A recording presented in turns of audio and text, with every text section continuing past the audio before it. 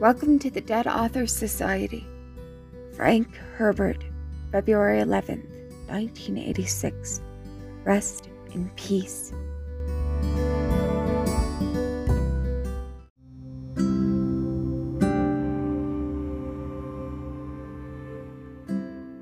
Children of Dune, Chapter 30. "This is a good place for us," he'd said, pointing out that the wind trap still functioned. "Our friends have left us some water." They were a small band now, 60 people in all. The old, the sick, and the very young had been filtered south into the Palmaries, absorbed there by trusted families. Only the toughest remained, and they had many friends to the north and the south. Ganima wondered why Stilgar refused to discuss what was happening to the planet. Couldn't he see it? As the Quanits were shattered, Fremen pulled back to the northern and southern lines, which once had marked the extent of their holdings. This movement could only signal what must be happening to the Empire. One condition was the mirror of the other. Ganima ran a hand under the collar of her still suit and resealed it. Despite her worries, she felt remarkably free here. The inner lives no longer plagued her, although she sometimes felt their memories inserted into her consciousness. She knew from those memories what this desert had been once, before the work of the ecological transformation. It had been drier for one thing. That unrepaired wind trap still functioned because it processed moist air. Many creatures, which once had shunned this desert, ventured to live here now. Many in the band remarked how the daylight owls proliferated. Even now, Ganima could see ant birds. They jigged and danced along the insect lines which swarmed in the damp sand at the end of the shattered Quanit. Few badgers were to be seen out here, but there were kangaroo mice in uncounted numbers. Superstitious fear ruled the new Fremen, and Stilgar was no better than the rest. This Jadida had been given back to the desert after its Quanit had been shattered a 5th time in 11 months. 4 times they'd repaired the ravages of the desert demon. Then they'd no longer had the surplus water to risk another loss. It was the same all through the Jadidas and in many of the old sieges. 8 out of 9 new settlements had been abandoned. Many of the old siege communities were more crowded than they had ever been before. And while the desert entered this new phase, Fremen reverted to their old ways. They saw omens in everything. Were worms increasingly scarce except in the Tanzruft? It was the judgment of Shai Hulud, and dead worms had been seen with nothing to say when they died. They went back to desert dust swiftly after death, but those crumbling hulks, which Fremen chanced upon, filled the observers with terror. Stilgar's band had encountered such a hulk the previous month, and it had taken 4 days for them to shake off the feeling of evil. The thing had reeked of sour and poisonous putrefaction. Its smoldering hulk had been found sitting on top of a giant spice blow. The spice, mostly ruined. Ganima turned from observing the Quanit and looked back at the Jadida. Directly in front of her lay a broken wall, which once had protected a Mushtamal. a small garden annex. She'd explored the place with a firm dependence upon her own curiosity, and found a store of flat, unleavened spice bread in a stone box. Stilgar had destroyed it, saying, Fremen would never leave good food behind them. Ganima had suspected he was mistaken, but it hadn't been worth the argument or the risk. Fremen were changing.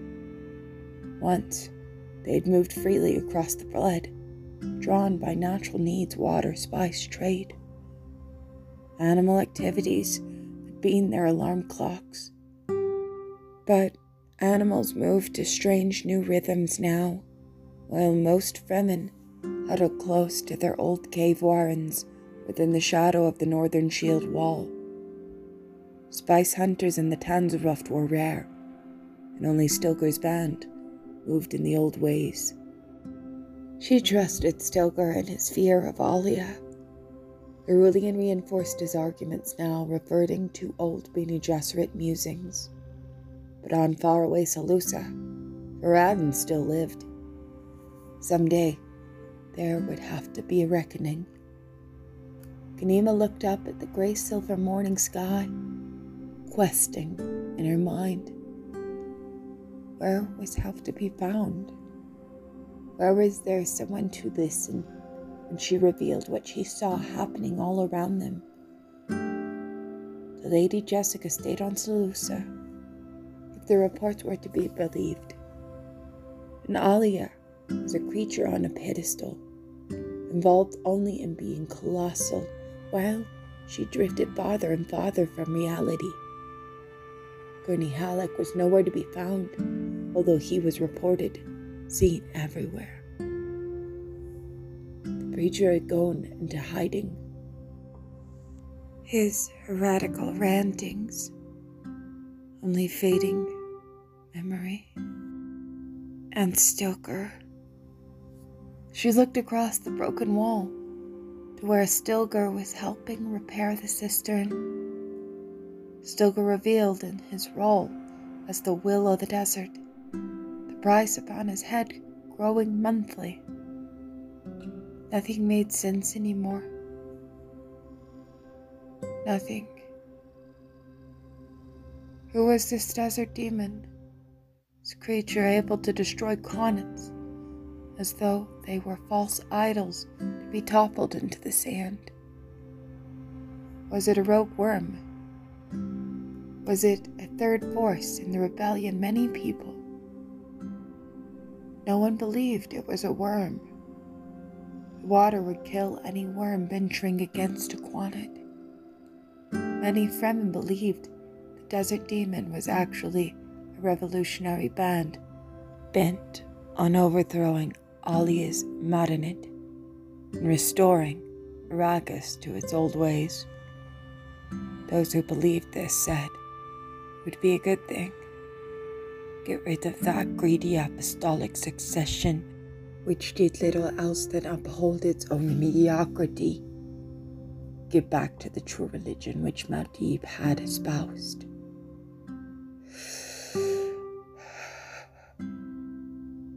A deep sigh shook Ganima.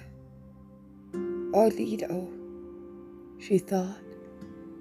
I'm almost glad you didn't live to see these days. I'd join you myself, but I've a knife yet unblooded. Alia and Farad'n. Farad'n and Alia. The old Baron's her demon, and that can't be permitted. Hara came out of the Jadida, approaching Ganima with a steady sand-swallowing pace. Hara stopped in front of Ganima, demanded, "What do you alone out here?" "This is a strange place, Hara. We should leave. Stilgar waits to meet someone here."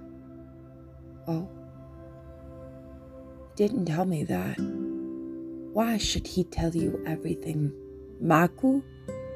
Hara slapped the water pouch, which bulged the front of Ganima's robe, Are you a grown woman to be pregnant? I've been pregnant so many times there's no counting them. Ganima said, Don't play those adult games with me. Hara took a backward step at the venom in Ganima's voice. You're a band of stupids, Ganima said, waving her hand to encompass the Jadida and the activities of Stilgar and his people. I should never have come with you. You'd be dead now if you hadn't. Perhaps, but you don't see what's right in front of your faces. What is it that Stilgar waits to meet here? Where are Govis? Ganima stared at her. He is being brought here secretly by friends from Red Chasm Siege. Hara explained. Alia's little plaything. He is being brought under blindfold. Does Stilgar believe that? Ware asked for the parley. He agreed to all of our terms. Why wasn't I told about this? Stilgar knew you would argue against it. Argue against? This is madness. Hara scowled. Don't forget that Ware is his family. Ganima snapped. He's the grandson of Stilgar's cousin, I know. And the Farad'n, whose blood I'll draw one day, is as close a relative to me. Do you think that'll stay my knife? We've had a distrans. No one follows his party. Ganima spoke in a low voice. Nothing good will come of this, Hara. We should leave at once. Have you read an omen? Hara asked. The dead one we saw? Was that? Stuff that into your womb and give birth to it elsewhere. Ganima raged. I don't like this meeting nor this place. Isn't that enough? I'll tell Stilgar what you... I'll tell him myself. Ganima strode past Hara, who made the sign of the worm horns at her back to ward off evil.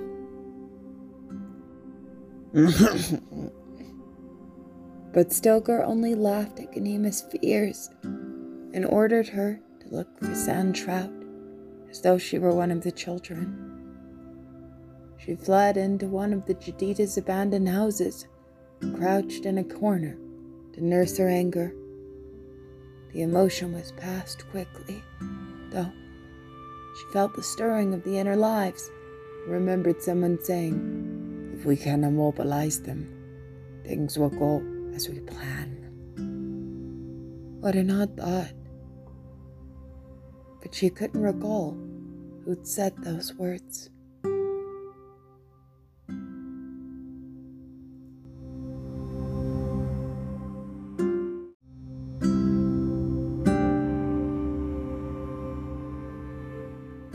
Matip was disinherited, and he spoke for the disinherited of all time. He cried out against that profound injustice which alienates the individual from that which he was taught to believe, from that which seemed to come to him as a right.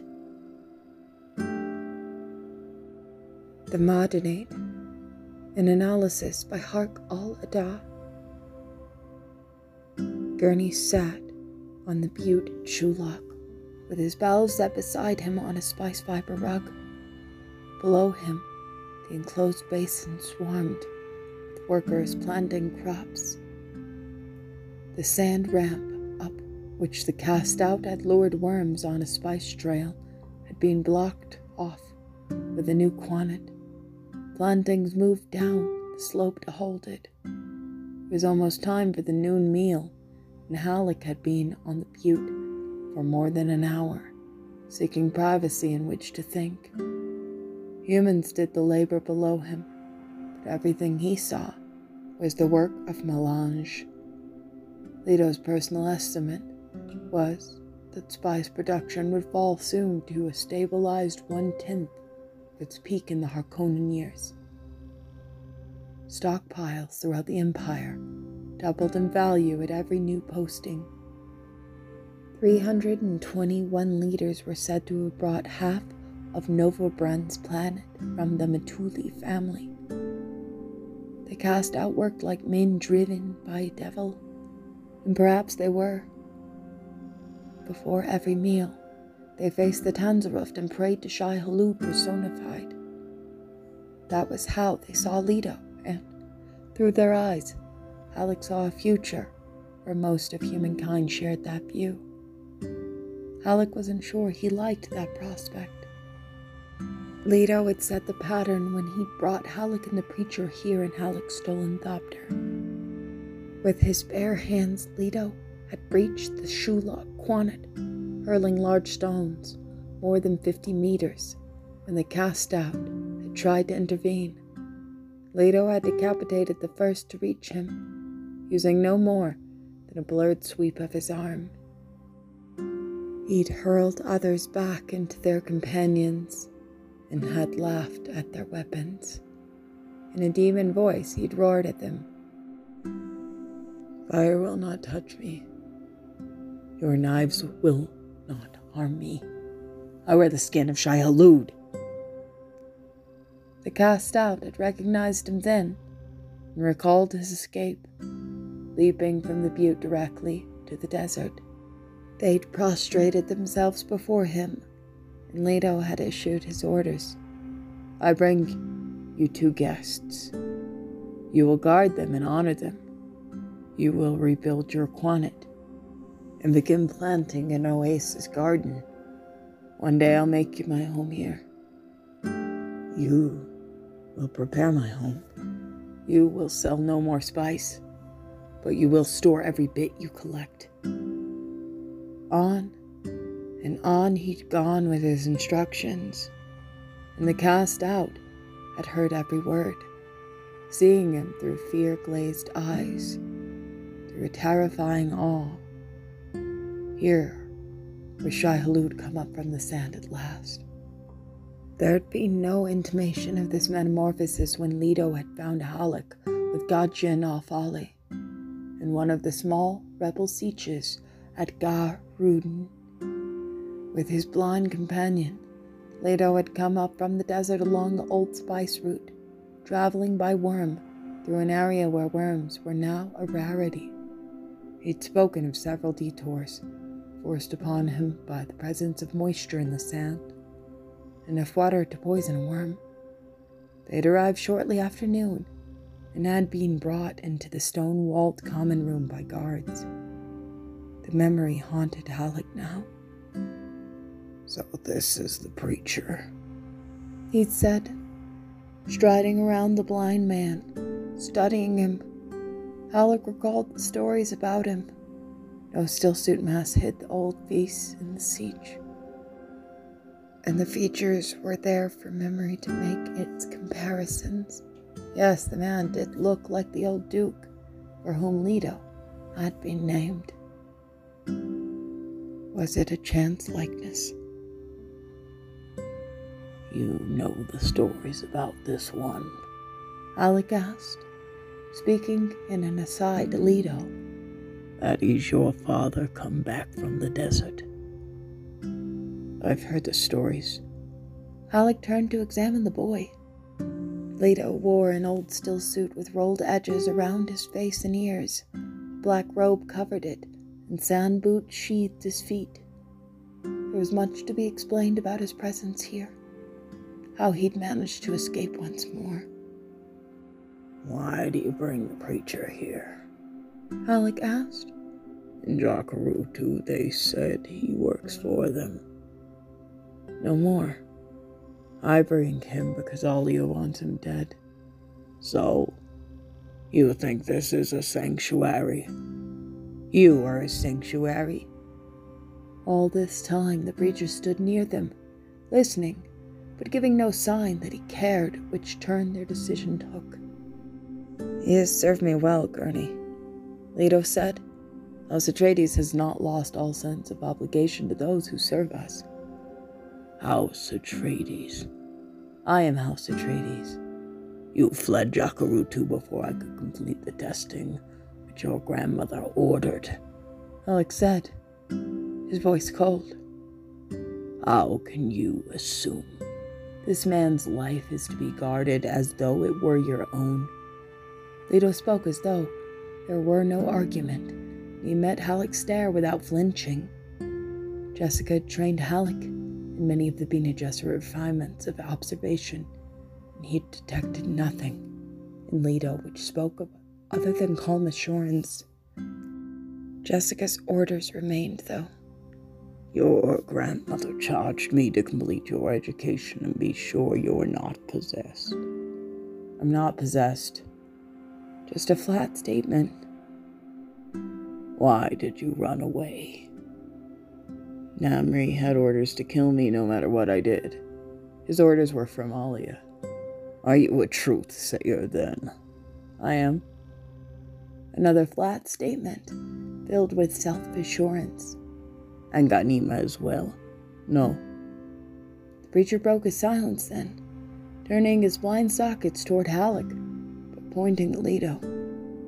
You think you can test him?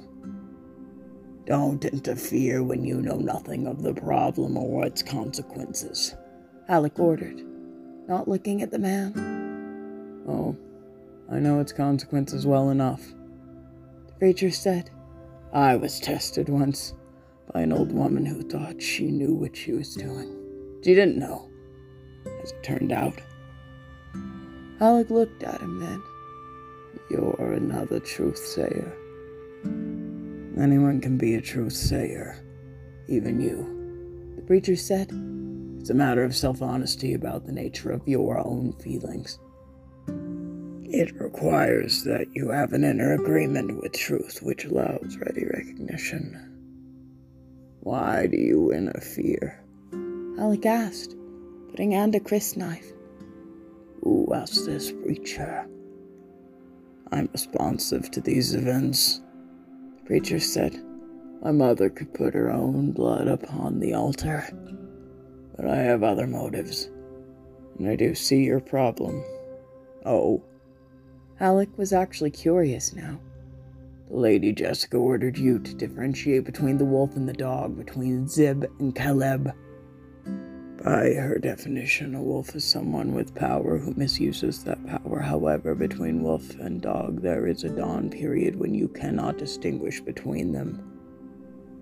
That's close to the mark, Halleck said, noting how more and more people of the siege had entered the common room to listen. How do you know this? Because I know this planet. You don't understand? You know how it is. Beneath the surface, there are rocks, dirt, sediment, sand. That's the planet's memory, the picture of its history. It's the same with humans.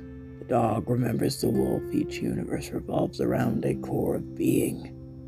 And outward from that core go all of the memories, right out to the surface. Very interesting, Halleck said.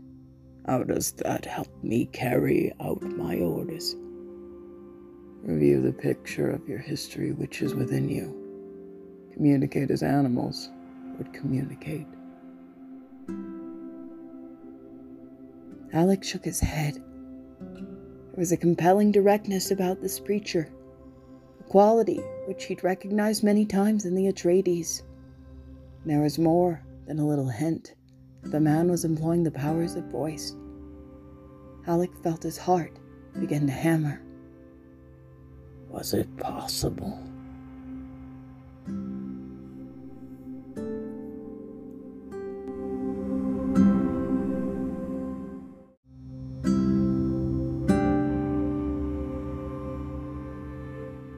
Jessica wanted an ultimate test. A stress by which the underlying fabric of her grandson exposed itself, the preacher said.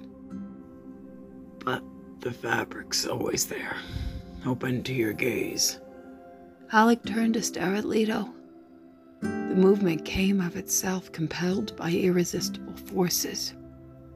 The preacher continued, as though lecturing an obstinate pupil. This young person confuses you because he's not a singular being, he's a community. As with any community under stress, any member of that community may assume command. This command isn't always benign, and we get our stories of abomination. But you've already wounded this community enough, Gurney Halleck. Can't you see that the transformation already has taken place? This youth has achieved an inner cooperation which is enormously powerful. That cannot be subverted. Without eyes, I see this. Once I opposed him, but now I do his bidding. He is the healer. Who are you? Alec demanded. I'm no more than what you see. Don't look at me. Look at this person you were ordered to teach and test. He has been formed by crisis. He survived a lethal environment. He is here. Who are you? Alec insisted. I tell you only to look at this Atreides youth. He is the ultimate feedback upon which our species depends. He'll reinsert into the system the results of its past performance. No other human could know that past performance as he knows it. And you consider destroying such a one. I was ordered to test him, and I've not, but you have. Is he abomination? A weary laugh shook the preacher. You persist in Bene Gesserit nonsense, how they create the myths by which men sleep. Are you Paul Atreides? Alec asked. Paul Atreides is no more. He tried to stand as a supreme moral symbol, while he renounced all moral pretensions. He became a saint without a god, every word a blasphemy. How can you think because you speak with his voice? Would you test me now? Beware, Gurney Halleck. Alec swallowed, forced his attention back to the impassive Leto, who stood calmly observant. Who's being tested? The preacher asked. Is it perhaps that the Lady Jessica tests you, Gurney Halleck? Alec found this thought deeply disturbing, wondering why he let this preacher's words move him. But it was a deep thing in Atreides' servants to obey that autocratic mystique. Jessica explaining this, it made it even more mysterious. Alec now felt something changing within himself, something whose edges had only been touched by the Bene Gesserit training Jessica had pressed upon him. An articulate fury arose in him. He did not want to change. Which of you plays God? And to what end? The preacher asked. You cannot rely on reason alone to answer that question. Slowly, deliberately, Alec raised his attention from Leto to the blind man. Jessica kept saying he should achieve the balance of Karitz. Thou shalt not. She called it a discipline without words and phrases, no rules or arguments. It was the sharpened edge of his own internal truth, all engrossing. Something in the blind man's voice, his tone, his manner, ignited a fury which burned itself into blinding calmness within Halleck. Answer my question, the preacher said. Halleck felt the words deepen his concentration upon this place, this one moment, and its demands. His position in the universe was defined only by his concentration. No doubt remained in him. This was Paul Atreides, not dead, but returned. And this non-child Leto. Alec looked once more at Leto, really saw him. He saw the signs of stress around the eyes, the sense of balance in the stance, the passive mouth with its quirking sense of humor. Leto stood out from his background, as though at the focus of a blinding light. He had achieved harmony simply by accepting it. Tell me, Paul, Alex said. Does your mother know? The preacher sighed.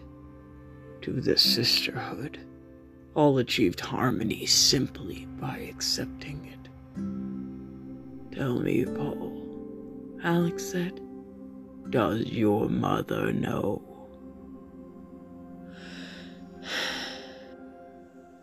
The preacher sighed. To the sisterhood, all of it. I am dead.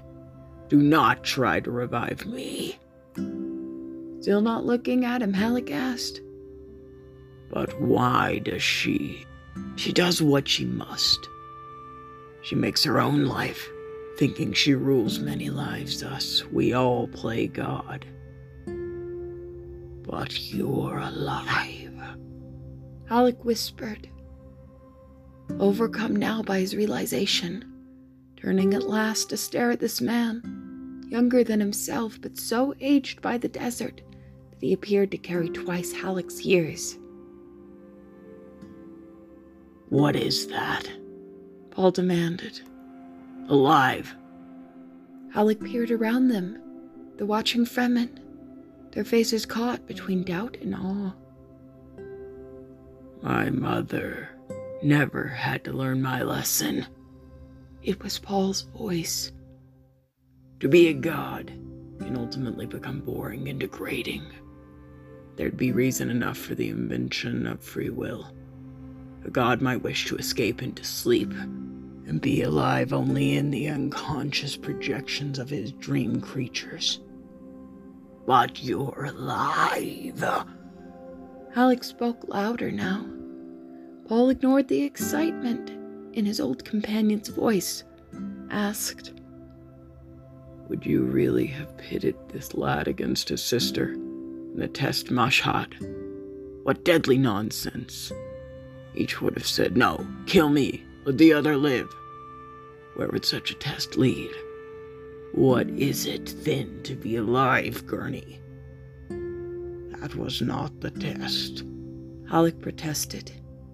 He did not like the way the Fremen pressed closer around them, studying Paul, ignoring Leto. But Leto intruded now. Look at the fabric, Father. Yes. Paul held his head high as though sniffing the air. It's for Adden, then. How easy it is to follow our thoughts instead of our senses. Leto said. Halleck had been unable to follow this thought and, about to ask, was interrupted by Leto's hand upon his arm. Don't ask, Gurney. You might return to suspecting that I am abomination. No. Let it happen, Gurney. If you try to force it, you'll only destroy yourself. But Halleck felt himself overcome by doubts. Jessica had warned him. They can be very beguiling, those preborn. They have tricks you've never even dreamed. Halleck shook his head slowly. And Paul, gods below, Paul alive and in league with this question mark he'd fathered. The Fremen around them could no longer be held back. They pressed between Halleck and Paul, between Leto and Paul, shoving the two to the background. The air was showered with hoarse questions. Are you Matib? Are you truly Matib? Is it true what he says? Tell us! You must think of me only as the preacher, Paul said, pushing against them. I cannot be Paul Atreides or Muad'Dib never again. Not Chani's mate or emperor. Halleck, hearing what might happen, these frustrated questions found no logical answer, was about to act when Leto moved ahead of him. It was there Halleck first saw an element of the terrible change which had been wrought in Leto, a bull-voiced roared, "Stand aside!" Leto moved forward, thrusting adult Fremen right and left, knocking them down, clubbing them with his hands, wrenching knives from their hands by grasping the blades. In less than a minute, those Fremen still standing were pressed back against the walls in silent consternation. Leto stood beside his father. "When Shai-Hulud speaks, you obey," Leto said. And when a few of the Fremen had started to argue, Leto had torn a corner of rock from the passage wall beside the room's exit and crumbled it in his bare hand, smiling all the while. "I will tear your siege down around your faces," he said. "The desert demon," someone whispered. "And your Quanets," Leto agreed. "I will rip them apart. We have not been here. Do you hear me?" Heads shook side to side in terrified submission. "No one here has seen us," Leto said. "One whisper from you and I will return to drive you into the desert without water." Alec saw hands being raised in the warding gesture, the sign of the worm. "We will go now, my father and I, accompanied by our old friend," Leto said. "Make our thopter ready."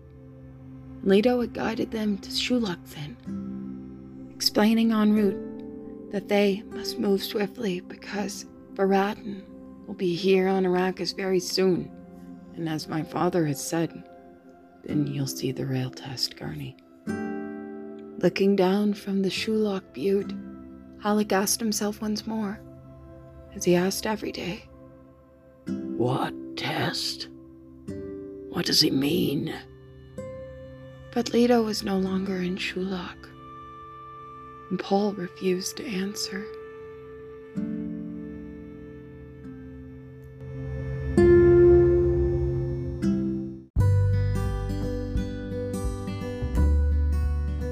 Thanks for listening to the Dead Authors Society.